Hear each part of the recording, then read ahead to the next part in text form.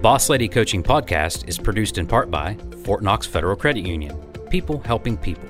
Visit fortknoxfcu.org. Enjoy free tools at BeTheBossCoaching.com. Connect with us on Facebook and Instagram at Boss Lady Coaching. At Fort Knox Federal Credit Union, we've got your back through all of life's biggest moments. Like when your daughter looks in the mirror at the bridal shop and says, "This is the one." When you walk through a home that you want to make your own. This is the one.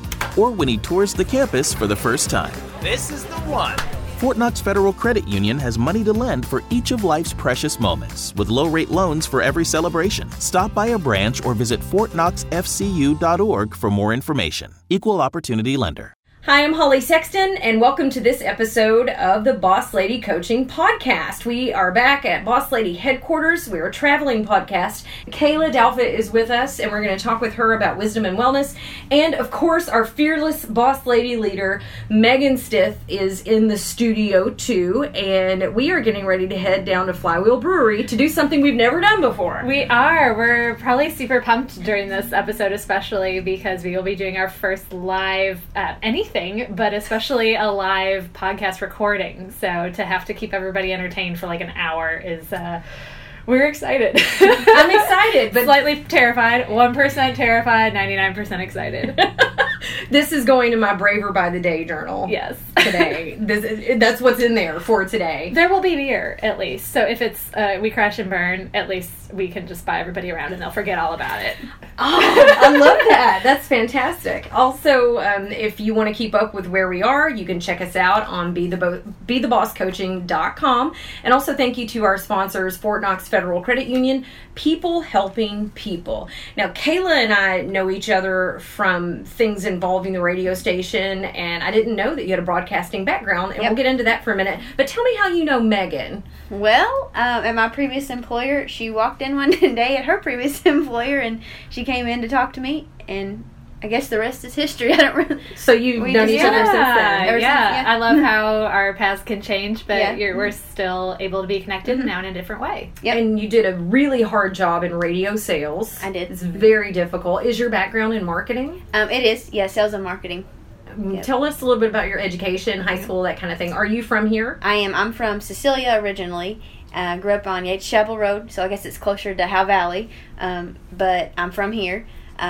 My background comes from, I went to Central Hardin, West Hardin, and Howe Valley Elementary. So then I went to ECTC for 2 years, and then I went to U of L for 2 years and graduated 2014 with a bachelor's in communications. And you've used that communications degree in different capacities in different careers? Yes. Including radio? Yeah, including radio. I was in radio for Commonwealth Broadcasting for about a year and a half. And my first marketing experience, though, was before I graduated at Bluegrass Cellular. So I was doing some marketing for Bluegrass Cellular for a little while. And then I moved on to a manufacturing facility. And then now I'm at a place called Lentis, and I work with Dow. And you're still doing the marketing. Yeah, I still do that. Also, that helped you prepare for marketing your own business. Right. And so you reached out to us. Why did you reach out to the Boss Lady Network?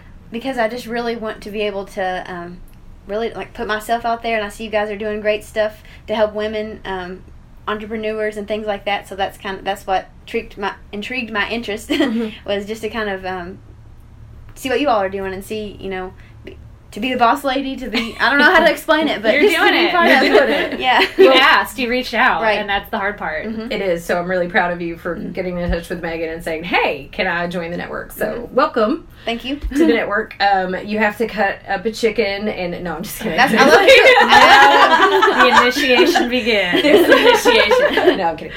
We'll talk about that later. When you came up with this idea for wisdom and wellness and starting your own business, what powered that? What fueled that? Just my past. I used to have anorexia and binge eating. So being able to help people that were struggling with body image and self-esteem, and particularly eating disorders, that just being able to give something back to them that something that they usually hide, because I hid mine for a long time, is just kind of what fueled me to do this business, is just to help other people. And that's why when you reached out, so the name of your business being Wisdom and Wellness, at first I was like, yes, I need both of those. By the way, that's a brilliant name. Yeah, good job with it. It's so hard to come up with a name. Yes. So did that come as part of the process, or was it an aha moment?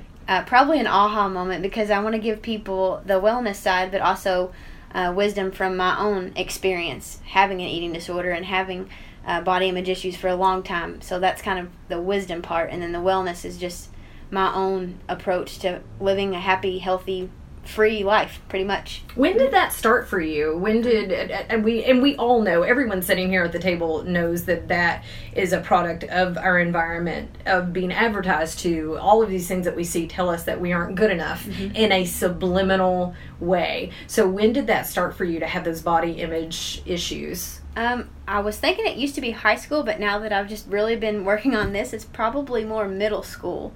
So not, I played softball my whole life until the last couple of years, until I got a little older, but anyway. Not going to be sliding into home anytime soon. But I played that for a while, so probably middle school, whenever I just kind of started comparing myself to other people, my other girls, in their practices, I couldn't run, or making myself doubt myself. I know I'm saying myself a lot, but so feeling like you weren't good enough because of comparison to other females. Yep, comparing myself to them and what they could do and what I thought I couldn't do, and just kind of looking at them and thinking, oh, they're so pretty, and I wish I could have some American Eagle pants to wear around, or just being able to.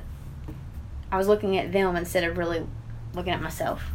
So, like I said, I had the anorexia and binge eating thing for 10 years. So 15 is when I really started my first diet, and then after having a diet, it went into not eating, hiding food, then constantly eating, and then hiding more food, and then over-exercising, and then until I was, so I'm almost 30, so 29, I was 24. That's whenever I decided that enough was enough. A lot of us probably don't realize sometimes, like, I have an issue with this. It's sometimes a very slippery slope. So how did that light bulb go off for you of, this isn't healthy and I need help because I can't fix it on my own? I think finally I just realized, as cliche as this sounds, I wanted to get better. I know everybody says sick and tired of being sick and tired, but that's the way that I feel like explains it. Like, I was tired of being moody and depressed and like I said, hiding stuff from people that I loved, and I felt horrible, really, and I just knew that I needed extra help, and I didn't really know what to do to get there, but thank God I did. Yeah, because 10 years is a really long time. I mean, I'm so glad you're here, because so many women lose a battle that is that rooted in such complex reasons and can be deadly, and I think sometimes we forget how dangerous this is. So I mean, I don't want to get too personal, but I'm sure you had some moments that it could have really been a life-threatening, or maybe it was. Yeah, I definitely honestly thought about suicide a couple of times. That's probably something that I've never told a lot of people, but I definitely did. Like, that's something that I remember just one night where I decided to have a binge, and I ate everything, and I still never felt full, because when you're binging, you don't ever feel full. It's a terrible feeling, and you feel like this bottomless pit, and you're just like, I wish I could eat more, because I feel like if I eat more, then I'm going to be able to deal with this thing, this shame, or this fear, or this not feeling good enough, all those feelings. So there are times where you're just like, if I could eat more, and it's just such a bizarre thing, because it's a disassociation from yourself. Yep. Yeah, you don't even feel normal when you're doing it. You actually, at least for me, I didn't even feel like I even knew what I was eating. It's like an out-of-body experience. Yeah, I kept grabbing, mostly my thing was sweets. Like, I would grab candy bars, cookies, ice cream, and I would sit there and like eat it, but never feel satisfied. And I would sit there with like a whole thing of ice cream, and I would still want to keep eating and eating. And that's when that was probably one of my lower points, whenever I was like, just felt shameful, and I knew that, no one knew that I was doing it, but I felt awful. I don't really know how else to, and disgusting, really. I was just disgusted. And that's when I like I said, as far as suicidal thoughts, I totally thought about that a couple of times whenever I was at my low point. When you talk to people now, has anybody said, oh, I recognize that in you, or I saw that happening? Does anybody say that to you? Like family or friends, or I saw you going through that and I didn't know what to say, or were they completely oblivious? Honestly, I would say my family knew, but I don't think that they knew what to do. To be honest about that too, I don't think that they knew what to do. I know I have really great parents. They've been great. They're still great, but they just didn't know. And I don't think that they knew that it was as bad for me until I talk about it now. So to hear me talk about it now, they're like, Kayla. But they just they didn't know. And then it's just they didn't know. I don't know how else to say it. They didn't know. And as far as everybody else, high school, I don't think anybody knew. I think one time I remember somebody telling me, gosh, you look like that Kayla girl. You've lost a lot of weight. And I was like, yeah, I know. And of course no one knew that I was making myself do that. And then I would hide food at the lunch table. I wouldn't eat with the rest of everybody. And then yeah, because secretive eating becomes a thing, and a thing that you covet. I compare it very much to being an alcoholic or smoking or any other thing that's, again, that starts as this habit or reaction to. And what's interesting about that is it feeds off shame. So say you are sexually abused or something happens and you already have shame there anyway. Well, then the eating or whatever that's not good for you, say bulimia or anorexia, that also causes a shame spiral. So before you know it, you are in that very low place. I say me, I get in that very low place. So this is also a really tender spot for me. And it's also a thing that I don't like people to touch.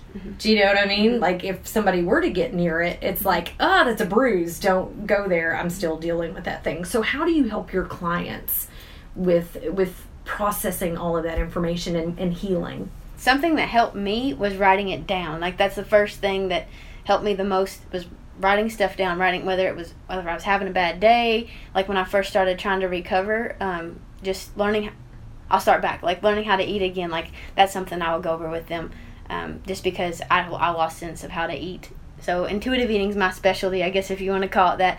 But that's something that I stress to them. And then writing down thoughts, whether it's just, I still feel horrible, but I'm going to eat this candy bar because blah, blah, blah, or, whatever. Just writing something down, and then you don't have to go back and read it, but just writing it down to get it off your chest, I guess, if you want to call it. So owning it saying, I'm eating this thing, and this is why. Yeah, I know, when I said intuitive eating, when I first started eating, I wanted sweets again because I never had them until I binged for so long that's what my body just wanted. I didn't want anything, I guess you could say, normal, because my body didn't realize normal. It just wanted, ice cream or, something like that. And I had to allow myself those types of foods, even though they were scary, because they were scary for so long. I had to realize that there's no good food or bad food.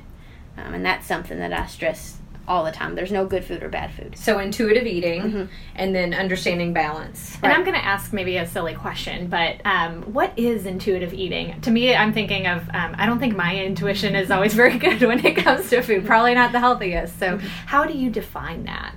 Really just paying attention to your body and realizing what you're craving, even if it's, I love chocolate. I have chocolate problems. I love chocolate. Right here. That's me. I can't walk by. Hello, my name is Megan. I have a chocolate problem. If there is chocolate in the world, I have to go find it. Yes. I had chocolate before I got here. They gave me some chocolate at work. So, but no, really just paying attention to what you are craving. It did take a while for me to realize, like I said, the whole good food, bad food. I had probably nothing but sweets at first because I didn't have them for a while, and but really just paying attention to when you're hungry and when you're full and what makes you feel the best. So even if it's a hamburger or one day it might be a salad, just being okay with having both. Well, and it's interesting. I noticed how much habits play into my diet after the Christmas break. So as we were talking about changing work, sometimes that means different food cultures, where all of a sudden I found myself in an environment where everybody has candy. Yes. And we still have a lot of really good chocolate left over from Halloween. So I found myself in this routine of, I need to have some Hershey's Kisses just to get through this point in the day, and keeping things around that I didn't didn't used to do. And luckily, after being away from that environment for a couple of weeks, I could come back and luckily I had run out of candy before break, so I could start from a fresh and clean slate. But I just noticed how much that I was eating because not necessarily I was hungry, but because I walked by that certain desk, or because it was that time of day. And so that's as scary as that was to admit. It was also encouraging that, okay, I can do something about this habit if that's really what it is. How do clients react to that? Who've been conditioned their whole life to say this is good and this is bad? Well, it's like, I'll use myself for an example, but definitely with the client. But it's weird because you're in that mind for so long. They're like, I can have cake, I can have I can't have cake on Weight Watchers, or I can't have, that's 2 points, I can't have that, things of that. They're just used to, or me, I was a huge calorie counter. Like, I used to count everything. I could still tell you the slice of fat-free cheese, but I won't. I could tell you, like, every calorie, and having that mindset shift from realizing you can have something anytime you want, it changes your whole relationship with food. And that's what really helped me. And that's why I love intuitive eating. That's why I like, because I'm able to feel good about myself and the food choices, and realize, during the holidays here, a couple of months ago, or last month, December, being able to have Christmas without worrying about bringing Kayla's diet food, being able to have my mom's mashed potatoes and not feeling guilty, like things like that just really, it felt freeing. So hopefully that answers your question. It does. That's kind of how I definitely stress that is, it's really freeing. Mm-hmm. And now we see that girls as young as 8 years old, and even some boys are going on diets. My son's 9, so to think about that, sitting at the lunch table, they're wondering how many calories is in that chicken nugget, or whatever. Like, it's starting to obsess about that. And we all know practice makes perfect. So once you start practicing that, you turn into this lexicon of calories, and then before you know it, you're walking around not being your best self because you're so focused on what you're putting in your body. And you talked about excessive exercise. I've never had that problem. So what's that like? Well, it sounds not. It sounds terrible. I just know it is pretty terrible. But for me, it was really just not being able to sit still. It was like one of my fears. So, like, constantly worrying about walking on my lunch break, like constantly going to the gym and burning off even if I didn't eat for the day, because when you have anorexia, you don't eat. Just constantly, 5 and 6 hours a day. I had this little thing called the Gazelle. I don't know if you remember that guy walking on the commercials, but I would go downstairs and I'd be like, for like an hour, and I would not feel like that wasn't enough. So a couple hours would go by. I may have something small to eat, and then I'd have to go downstairs or go outside and just keep moving. Like, I couldn't sit still. Did that wreck your metabolism? Yeah. Eating like that and then exercising like that? Yeah, it wrecked my metabolism and a lot of other stuff. Yeah. So, in the infinite game, you're looking at your physical health at that point, and then it's not about vanity anymore. Right. So what changes have you made that are healthy, that have reversed those effects? As far as meditation, that's something that I've done in the last couple of years. Just taking 10-15 minutes outside and laying on the couch before I go to work in the morning. I do a lot of guided meditation, so I just put that on. I love guided meditation. Yeah, I do those. And then those are free on YouTube, yes. by the way. Just look for guided meditation. I love the Australian guy, Jason Stevens. Yes. Yeah, he's my guy. Yeah, I do him. And then there's a couple other ones like mindful movement.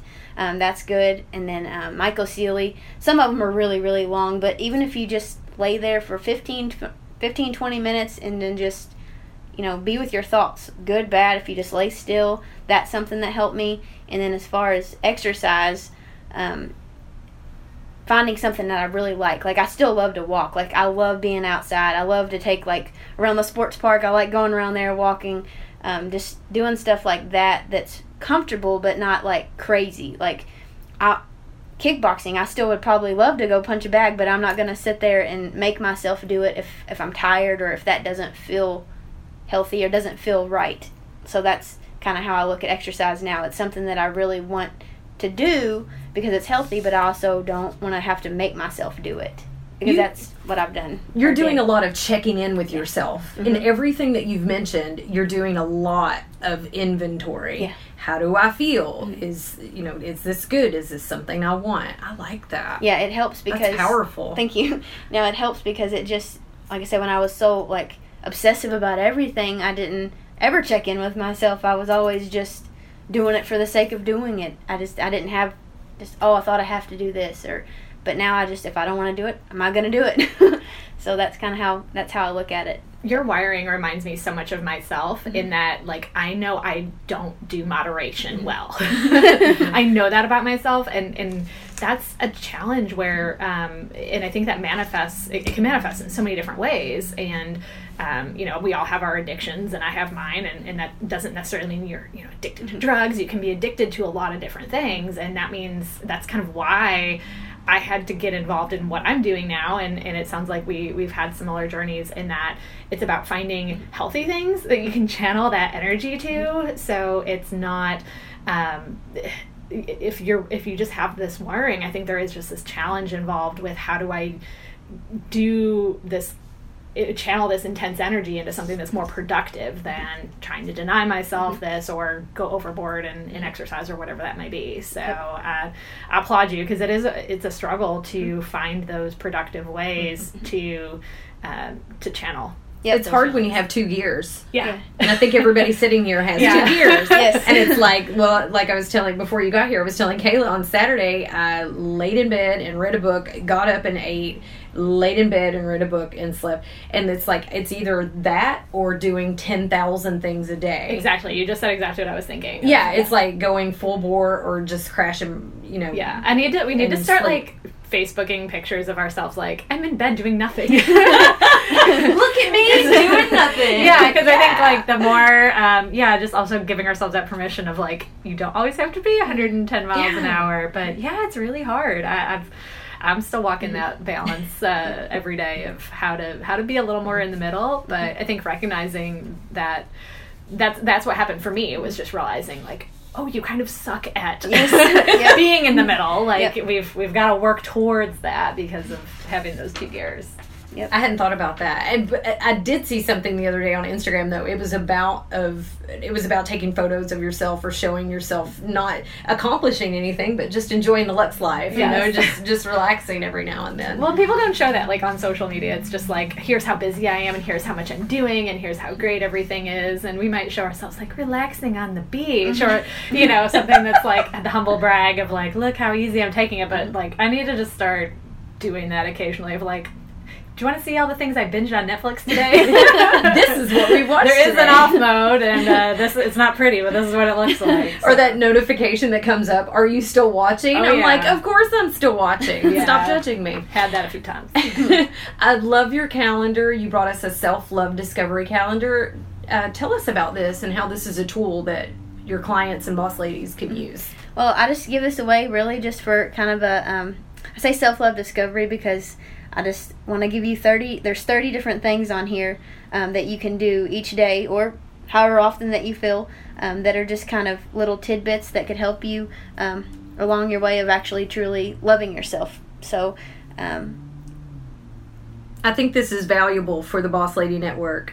Some of the things that are on here are surround yourself by those who lift you up, not put you down. That's definitely a sucker. Embrace and love the things that make you different. Again, that not comparing yourself to other people, but appreciating your gifts. Write a letter to someone who inspires you. That's something that we could all do in lieu of eating a handful of Hershey Kisses. Take that time and do something that requires our hands and our brain. Turn off your phone and be present.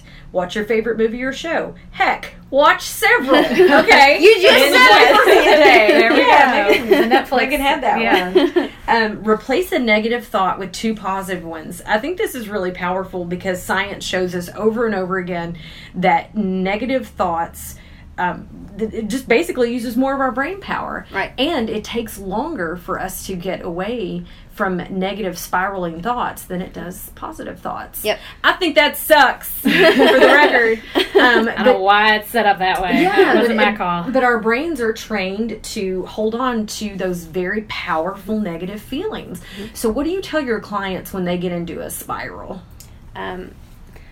Don't beat themselves up, because it does happen. Like, relapse, all those things, they happen. Like, there's been times, like when I was, like I said, when I was recovering, that I was like, why am I doing this? Like, I just want to go back and, like I said, diet, because that's what I was so used to. Like, why am I changing? And, all those things are going to happen.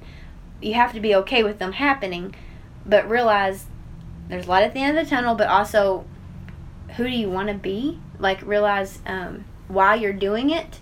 Realize that it's okay that if you mess up, don't beat yourself up, because that's so easy. That can be easily done, is beat yourself up. But realize mistakes happen, but also just realize where you're trying to go is much better than where you are right now.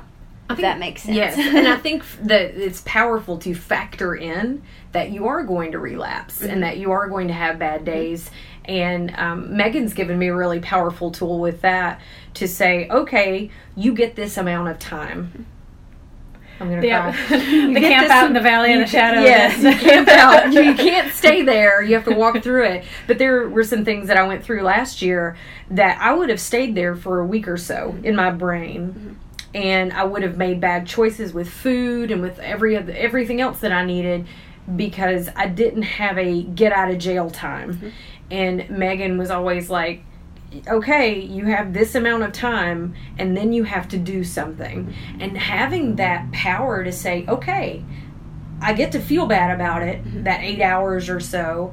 I wouldn't recommend any more than 24 hours, but that 8 hours or so, and then process the feelings and get through it, but then say, okay, now I'm going to do something positive that may not even be related to what that other thing was that I was dealing with, but just doing something. Yep.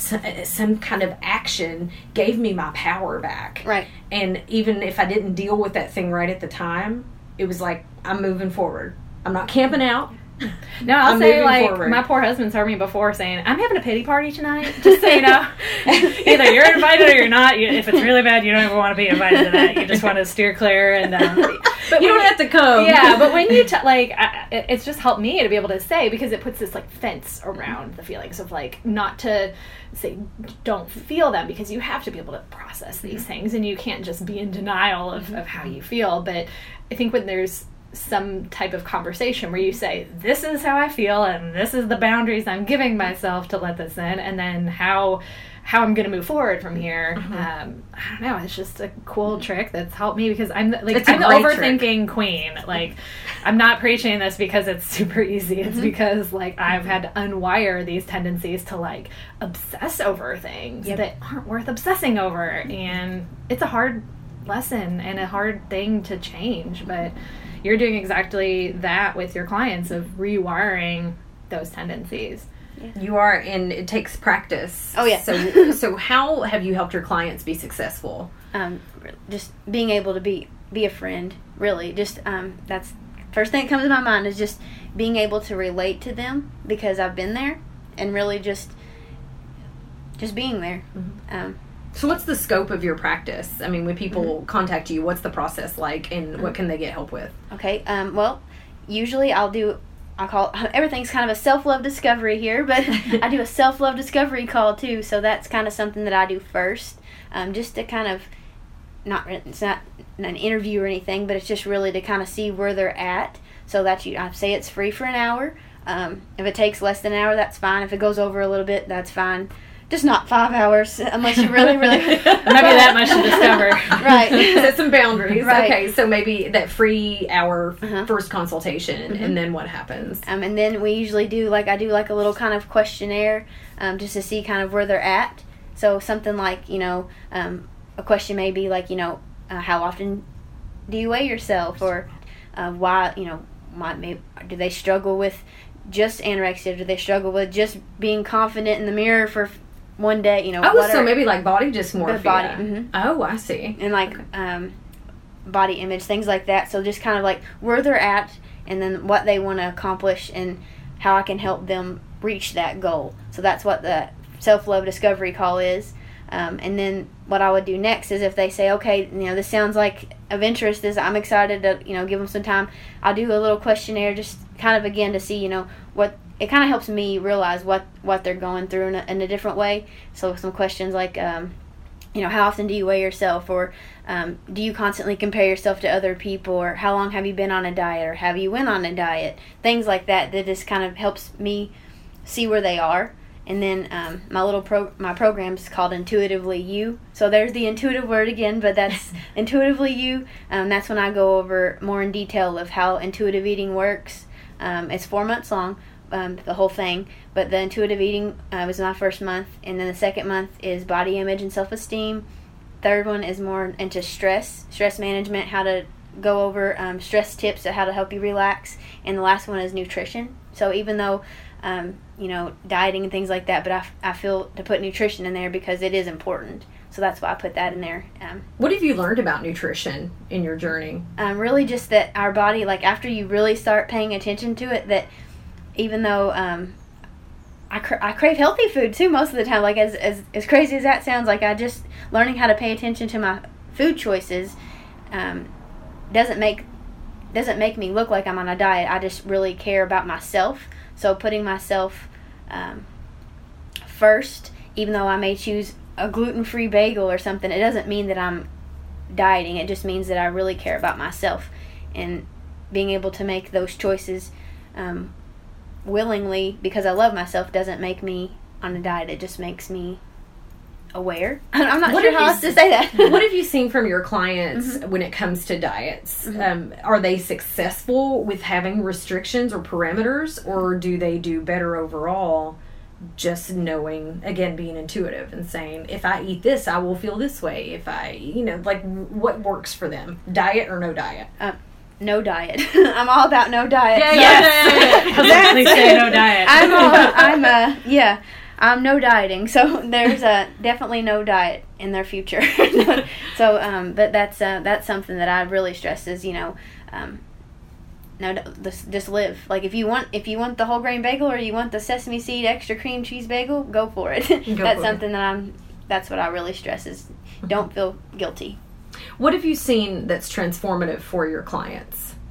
Just being able to love themselves. That's why I guess I'm so stuck on the whole self-love part, but being able to see, who they are and maybe even what got them there. Like I said, something that I just started doing here a while back is just realizing why I did what I did in the first place. Like that, it still hits me on the head all the time. Like, oh, that's what all the time. Oh my gosh, you were so meant to say that. I've been doing so much self-discovery with a friend who's been going through therapy, and she called me one day. She's like, I'm so angry. She's like, I just realized I do A, B, C, D, E, F, G in relation to this thing that happened to me that was traumatic. And she's like, now I'm angry. I feel like I've wasted all this time, and now I have to change my habits. And I was like, get through the anger part. You be angry. Get through the angry part. And then once you start to realize this doesn't serve me anymore, or I did this thing in reaction to, or whatever. So what you're talking about is the whole person. Yeah.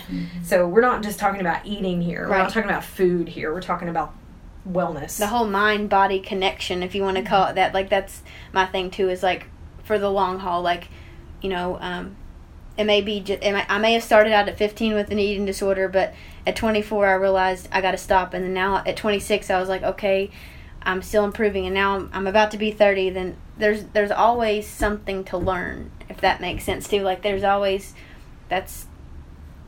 something. Like there's things that still, like I said, that hit me. I'm like, oh, that's the only way I can explain it. And what role does therapy play for your clients? Because I think that's important. I hear sometimes, folks that reach out to me for coaching, and as you're having those exploratory conversations, and I'm glad you do that with folks before you take them on, because sometimes they really need therapy and they don't understand that like coaching is different, and like you might need professional help. But I'm a big fan of if you need that help, get it. And I think being able to dig into some of those whys can often happen in that setting, whereas you can come to those realizations too through coaching. But how do you find that balance in terms of if folks need more intensive help, being able to connect them with those resources without discouraging them. I always just say that I have a little disclaimer too, but they sign it. I'm not a doctor.